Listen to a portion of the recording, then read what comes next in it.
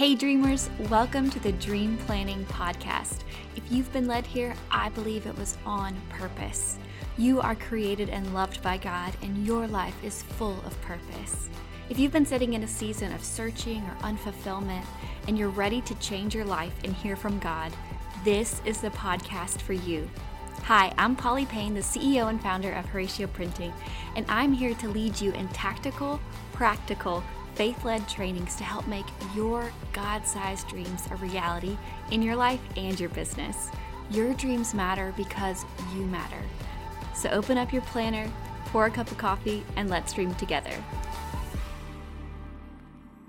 Welcome back. I am excited to talk to you on the topic of waiting. And I'll be honest, waiting is the worst. If you know me personally, I'm a very impatient person. Patience is not my strong suit. And for example, right now, this is kind of silly, but I'm really excited to show everyone the 2022 collection. I have some in my hands literally right now. And we're waiting to do a reveal day on September 14th, obviously waiting to launch the planners on September 30th. And I'm struggling to wait. I'm honestly just excited. But sometimes, when you have to wait on something, it's not as fun as an expectant wait of something silly like planners, but it's frustrating. A waiting season can be really frustrating. And so I want to just talk to you on the topic of waiting in general. First, from a perspective of when you know you're in a waiting season, when things are completely out of your control and you know I'm in a waiting season. And then there's another side of the coin of, am I in a waiting season? Should I move? Should I take action? Am I supposed to wait on the Lord? Do I move forward in faith? How do I know how to navigate this? Should I act? Should I not? Should I wait for God to confirm? Is it 100% on me to take the action? Should I wait 100% on God to show me the action to take? I want some clarity. So I don't know if you fit into those two zones, but that's what I'm going to talk about today. First, if you absolutely know I'm in a waiting season. And secondly, if you're like, I don't know, how do I know? How do I know when to take an action or not? So let's start there. If you are in a waiting season, it's often clouded by confusion, feeling stuck, longing, maybe some disappointment, maybe some frustration. Waiting is tough. That's why our whole society, instead of waiting in line, we all just play on our phones, right? We don't want to just sit there in silence, wasting time. Time is precious. And so we have a hard time being present, waiting for things. And in this season of doubt, it can be very uncomfortable. It can come with anger even. And so I just want to encourage you, if you are in a season and you know what you're waiting on, I want to tell you today, the Bible has made it so clear that there is purpose in every season, especially in waiting. Fruits of the Spirit grow in this season, and new faith is birthed in a season of waiting. Your season of waiting, if you are in it right now, is full of purpose, not just for you and what you're going to grow out of it, but for your ability to share your experience, for you to witness to others and truly become a glorious testimony of God's faithfulness. One of the biggest stories of waiting in the Bible that I love is the story of Joseph. He was beloved, and he had this promise from God through the dreams he had as a child, and it took a long time for those dreams to come to fruition. He had to wait on the Lord. He had to be consistent, and through those seasons of waiting, he grew in character to become the king that he was called to become. And we know this promise is true because in Jeremiah 29:11 it says, "For I know the plans I have for you, declares the Lord, plans to prosper you and not to harm you, plans to give you a hope and a future."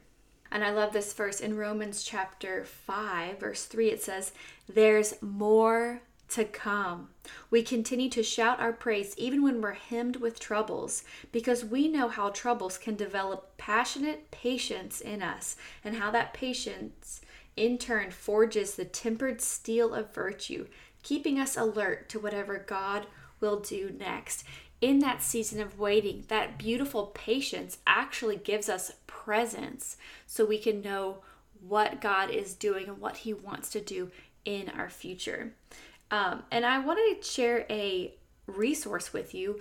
I created our Seasons of Soap Bible study, and in Seasons of Soap Volume 2, there are 5 seasons, and the second season in this study is a season of waiting. So I hand selected 14 scriptures that speak to someone who is going through a season of waiting. One of those is the full James chapter 5 verses 7 through 12, which if you're near a journal, write that down, open up your Bible, go read that scripture. And also, if you want to have a free sample of Seasons of Soap Volume 2, I have a link in the show notes of this podcast.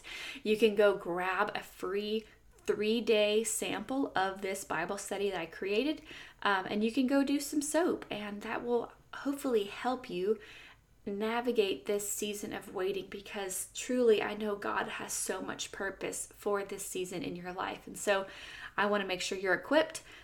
You absolutely don't have to have this study to do a soap Bible study in the Bible, but it is kind of helpful to have some scriptures pulled out based on the season of life that you are going through right now. So let's talk about when to wait, when to move, waiting on God. Do I need confirmation? Should I start planning? Should I not plan? Should I act? Should I not act? That's the question. Is it 100% on me? Is it 100% on God? Let's talk about that when you are in this season of, I don't know. Okay? Because we've been there. When we read the Bible, we hear these stories like the story of Moses, and he has the burning bush, and we're like, man, that sounds really great. I would love to hear the audible voice of God through a burning bush that tells me exactly what my next step is.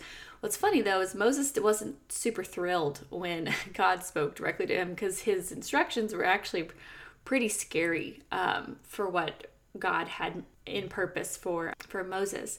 So we all want that. We want the full clarity. We want the whole roadmap. We want to know what's coming around the corner so we can prepare, right? And here's one piece of clarity I can give you right now, right here.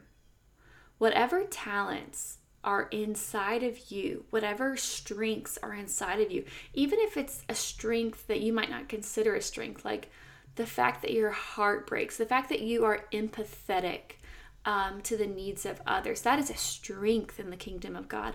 Whatever talents and strengths you have, they are there on purpose and intended to build the kingdom of God. They are not there by accident. They are there on purpose. And so I'm going to talk to you from my point of view of if you should make a move or not. And it's kind of a tricky topic because we all have things we want to make a move on. And I am not a fortune teller, and I'm not God, obviously. And so I can't exactly tell you exactly what to do.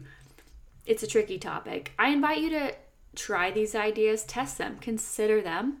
And if you have full confidence that God has said stop or wait, I am not going to argue with that. Ultimately, it's up to you to be obedient to what you are hearing from God. And it's important to get into the Word, to spend time with God, to journal this stuff out. But if you're in a gray area, uncertainty, weird, fear, I don't know. Should I act? Should I not? Should I make a move? Honestly, my advice, plain and simple, is make a move. Make a move. If you've probably heard the analogy about, a boat is not meant to sit in port. And I think it is important for us to have movement in life. Your boat needs to leave the port so you can be directed by the wind. Your car needs to be in drive so God can steer left or right. Honestly, I think a lot of times we have this excuse of waiting from our analysis paralysis. And we call it waiting on God, but really you just don't want to take an action unless the circumstances are perfect, because you're letting fear of failure control you. You're letting that perfectionism control you. The underlying hurdle is actually perfectionism or laziness. And I say that because I've been there. I've totally been there. It's like, I don't actually want to do this because it doesn't make sense right now. And not all of God's dreams hello, makes sense. They're not all logical. This is why we need faith. I'm going to explain to you when I started Horatio Printing, I just started it. I built the company in 3 months. I felt clarity on I need to make a planner because I need to get my life together. My time is so important. My life is my canvas, and it is up to me to steward my time well, to steward my resources well, to take care of my body, to take care of my life and where I'm going with it. Because if I don't have a plan, life just happens to me. So when I look back at that dream, was that half me? Was it half God?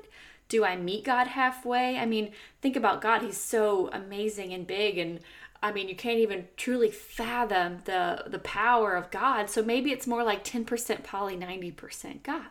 How much do I control my life, and how much does God control? Have you ever wondered this? Well, guess what? Here is the answer. And, I'm not claiming to be all-knowing, but I think this is a pretty good answer. It's 100% you and 100% God. The good news in that equation is that God's 100 is way better than your 100. But your 100 is pretty solid because you're created in His image. I can't do a comparison, but imagine like a penny next to, the Empire State Building. Like your penny, the height of it is your 100, and God's 100 is the Empire State Building, okay? We still have to bring our penny. We still have to bring our 100. He gave you a mouth. He gave you a brain. He gave you an imagination. He gave you a heart. He gave you breath in your lungs today, and time today to use it. He gave you a heart, He gave you hands, He gave you eyes, not to sit and to stress out and to scroll and to debate and to throw mud at other people and to judge and to harbor bitterness, but He gave you all these gifts to dream, to design, to create, to serve, to love, to share, to speak, to empathize, to create bridges, to speak peace. And God will do what you can't do, because remember, His 100 is like the Empire State Building. Ours is like the penny on the ground next to it. But God won't do what you can't do. I love that quote. My pastor said that years ago. He's like, God will do what you can't do, but God's not going to do what you won't do. Like, you got to show up, You want the, new job? Okay, that's great. You need to update your LinkedIn. You need to update your resume.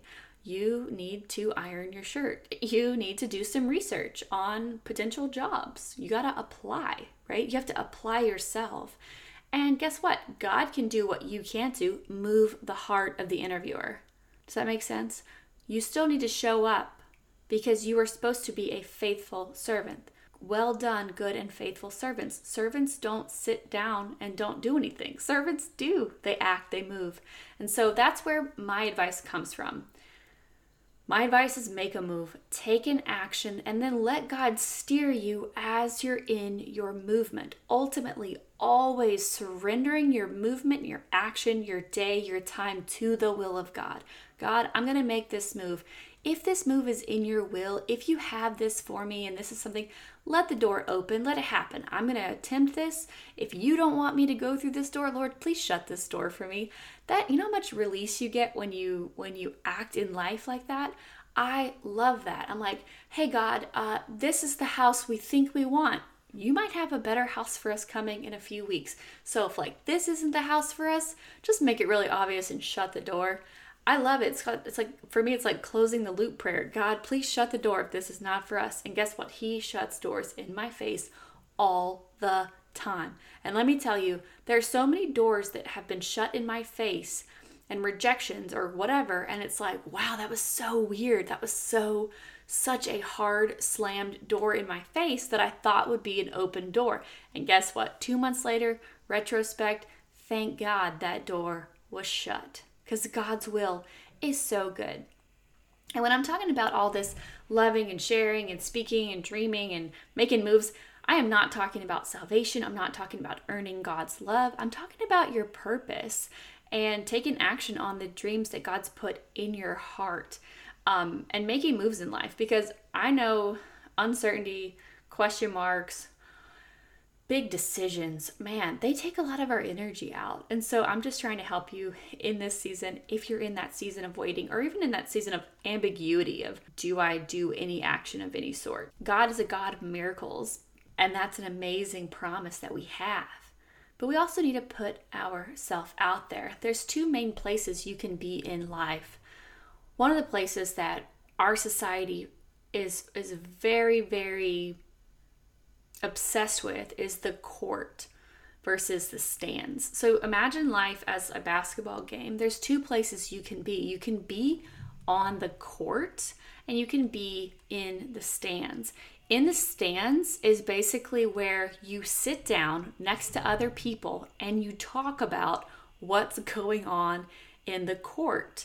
In the court is where athletes are taking action. They're making moves. They're giving passes. They are running up and down. They're putting themselves out there. They are the entertainment, but they're making the moves.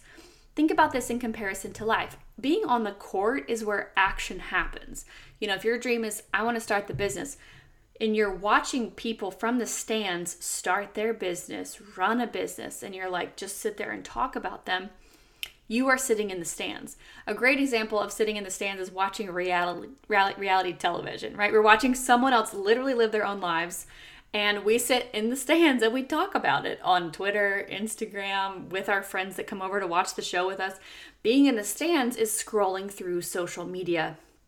And the scary part is social media and these companies have a lot of power, and they have a lot of incentive to keep you in the stands, because if you sit in the stands, they make money. They serve you ads, and you are literally a commodity for them. So they make social media so addictive so that you are stuck in the stands longer than you're even supposed to. Sitting in the stands of life is also gossip, talking about people that have been doing things, making moves, good or bad. Sometimes people shoot their shot and they miss. Some people shoot their shot and they make it. We talk about that. We judge it. I want to encourage you today, get out of the stands. Get on the court. Take an action. Take an action. That movement, it's scary. Putting on the jersey and getting out there, it's scary. Especially if it's your first game at something you've never played before. Guess what? Everyone has a first game when they start playing a game they've never played before. If you want to go look up Polly video from Horatio Printing for 2015, that was my first video. It is awful. It is terrible. Maybe I should link it in the show notes just to show you, I didn't know what I was doing. I did my best. I showed up. It's not as good as the stuff I would put out today. But you know what? That was my first game. First time I put the jersey on, attempted it, whatever. It's out there. It's like when you start a new Instagram handle for a new business. You have 2 followers, that's it. You all start somewhere. So that's my encouragement today. Take an action. And maybe that action is research. Maybe you want to do something. You have a dream. Find someone who has done said dream and schedule a conversation with them. Invite them to coffee, virtual coffee, pay for a coaching session if there's somebody who is an actual coach. Take an action. Maybe it's research, maybe it's Google, maybe it's YouTube, maybe it's just actually taking that next action you need to do. But that is my advice for you.